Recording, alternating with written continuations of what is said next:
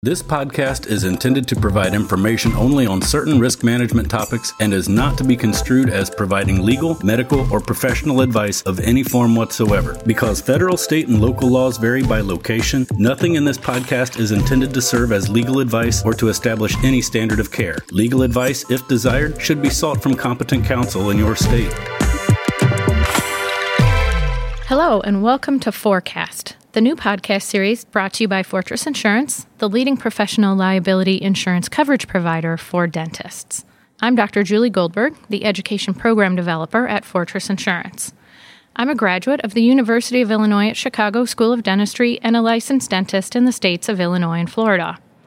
Before we dive into our first episode, I want to take a few moments to introduce this series and provide an overview of why we're bringing you valuable information in a podcast format. As dental professionals, we know you're busy and value your preferences for receiving timely updates and vital information to help you succeed as you grow in your profession. The Forecast series will include information on insurance coverage, employment contracts, the litigation process as it relates to medical professional liability claims, and risk management considerations specific to the field of dentistry. Now, the name Forecast represents a combination of our name, Fortress, and all the knowledge and protection we provide to our members, and forecasting, a decision-making tool to support predicting future outcomes based on past events and professional insight. Not familiar with Fortress Insurance yet? Get in touch with Fortress and find an agent by visiting our website at ddsfordds.com. That's DDS, the number 4, DDS.com. All right, here we go. Let's launch our inaugural episode by welcoming Stephen Pavkovic, Senior Risk Manager at Fortress Insurance and an attorney and nurse who brings a wealth of insight for new dental professionals to consider regarding employment relationships and contracts. Welcome to our podcast, and thanks for joining us. Thank you, Julie. It's great to be here and participate in the first episode of what I'm sure will be an important source of information. Yeah, thanks. We're excited to be bringing this to our listeners, Stephen. I think back to my own experiences as I neared graduation from dental school, and it was really an exciting time. But I also felt like some of you may be feeling as you start your own journeys. I've not done this before. How do I make the right decisions in determining how and where I practice? And who do I turn to for assistance with the things I'm not an expert in? Well, the good news is you're not expected to have all the answers. There are numerous resources to help, including this podcast series, your school's resources, your classmates and alumni networks, professional mentors, professional societies, and numerous websites that are great starting points. I agree. Specific to today's topic of employment relationships and contracts, in addition to the resources you've mentioned, many build a team of professional advisors to help them during this transition time. Some of the advisors on that team could include a competent lawyer licensed in the state where you'll be practicing for advice and counsel. This attorney can assist with the review of equipment and property leasing agreements, software licensing agreements, state licensure and regulation interpretation, maybe billing or insurance reimbursement questions, and also, as with the topic of today's subject, the negotiation of employment agreements. An insurance agent with dental practice experience can guide you through various insurance considerations like medical professional liability coverage and general liability coverages. On the money side, a certified public accountant or CPA can provide assistance with the management of financial, tax, and other related business matters. So, Stephen, are these the only 3 outside professionals needed as our listeners start and move through their dental careers? Most likely not. There's additional professionals that may be required or suggested based on the specific practice situation. Maybe individuals with expertise in credentialing, billing, coding, maybe even marketing. New to practice dentists may also benefit from guidance of a career development coaches or professional mentors. Many of the new dentists may feel overwhelmed about who to include on their advisory team. There are numerous resources out there, as Dr. Goldberg, you already mentioned for us. I think it's important to work with your school and the providers in your area for some of those specific resources. Great, Stephen. I'm really glad you brought that up. Asking trusted dental providers in your area is a great way to find recommendations and to network within your local dental community. It's really so important to new professionals. Absolutely. Throughout your careers, I believe you'll find that there's great value in having trusted recommendations from your professional network. I know that's been my experience in my legal career. Yeah, well said. Let's now turn our focus to a really important topic to new dental professionals, employment agreements. And before you dive in, Stephen, I understand you have a reminder to share with our listeners. Correct. While I am a licensed attorney, I am not your attorney specifically talking to our listeners, right? I'm providing general information about employment relationships and contracts. Since employment contracts involve the application and interpretation of state law and other considerations, each listener should consult with a competent counsel in your state. Please note, a full discussion of employment terms, employment agreements for new to practice professionals could easily fill several days' worth of content. That's not our goal by any means at all today. Rather, what we would like to do is just to provide an introduction to employment contracts for dentists. That's all really important background information, Stephen. I think we better start with some more basic information, like what is a contract and why are they used for employment?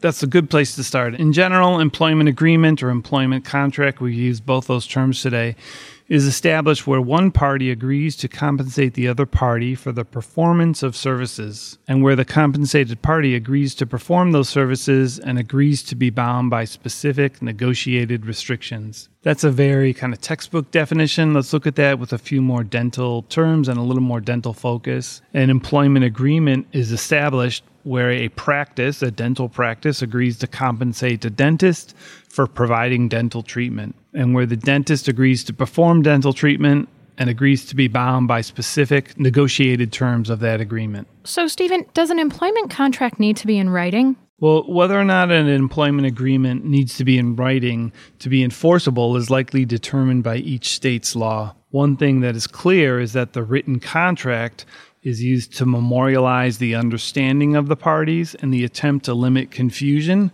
and also at the same time to protect both parties. Another way to limit future confusion is not to sign any agreement if there are any questions on your part about the content or terms of the agreement. I believe this is today's main take-home lesson. If you find yourself with questions about the content of any portion of an agreement, consider consulting your professional network, including the advisory team we've mentioned, and of course your own legal counsel before signing the agreement. That helps with the background, Stephen. Can you provide some examples for us of topics frequently covered in employment agreements which might be of interest to our listeners? Sure. One of the first and kind of basic topics to consider, what is the relationship between the parties, and specifically looking at some of the control between the parties in the performance of services. As a dentist, you'll likely enter an employment relationship either as an employee or as an independent contractor hired by a dental practice to provide services. As an employee, the dental practice may have more control over the performance of your services. And what we're talking about here are common employment matters like the payment of income taxes, providing benefits to the dentist, maintaining dental equipment, managing billing protocols, scheduling the hours worked, and making hiring decisions for practice staff. This is the type of decisions that would be performed by the dental practice. This compares then to an independent contractor relationship where you are generally considered essentially as a self-employed professional with more autonomy regarding the details of work.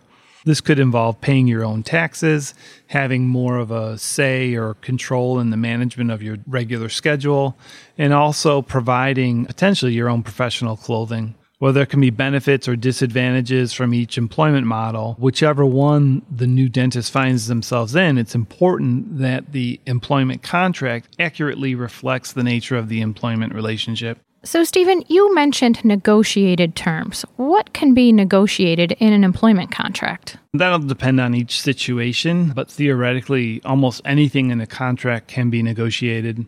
Some topics, though, such as whether or not a dentist is graduated from an accredited program, whether or not a dentist obtains and maintains a state license for practice of dentistry, these topics cannot be negotiated. Now, some of the topics which can be would be traditional items on the day-to-day matters, such as compensation, the duties, the location and hours of work, vacation time, benefits like health and life insurance coverage, continuing professional education and membership funding, retirement access, also possibly even professional liability or malpractice insurance coverage. If malpractice insurance coverage is part of the negotiations with your employer, you may want to ask if the employer covers the cost of malpractice insurance or contributes to the costs. It's important also to ask if the employer requires all dentists to purchase coverage from the same carrier or if each dentist selects their own coverage. It would be advisable to work with an insurance agent as part of your professional team that we mentioned,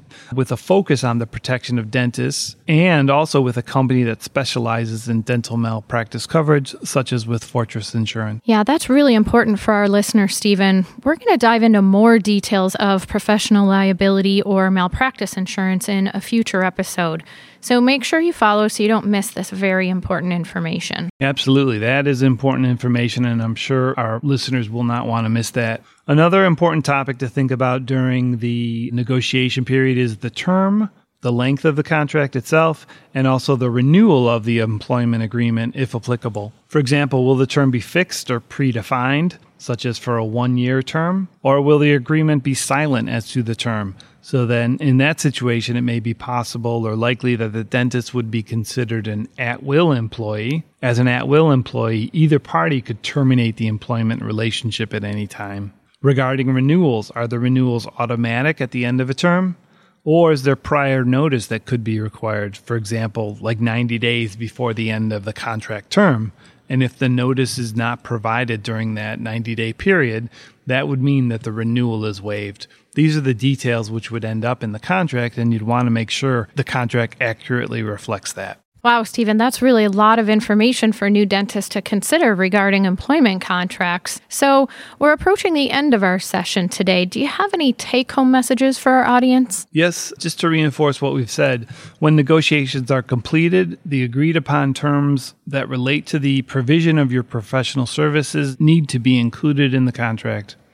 And if those terms are not accurately included in the contract, or if you do not understand the terms, it's important to obtain the professional advice and not to sign the contract until those questions are answered. Well, that's helpful to understand, and that's about all the time we have for today. It went by really fast, and I wish we could chat longer. Thanks so much, Stephen, for joining us. A really special episode as we kick off this podcast series, helping our listeners navigate some basic information about employment agreements. Thank you very much for having me, and congratulations again on sharing this important information. So we thank you, our listeners, for joining us today for the maiden voyage of our Forecast podcast series, where we provide our members with vital information to help them move forward in their dental profession and protect themselves and their practices. So tune in next time, where we'll continue our discussion on employment agreements, turning our attention to the most common types new dental professionals will encounter. Make us a favorite so you don't miss out. Do you want to learn more? Or do you have a specific question to ask? Contact Fortress Insurance through our website at dds4dds.com. That's DDS, the number 4, DDS.com.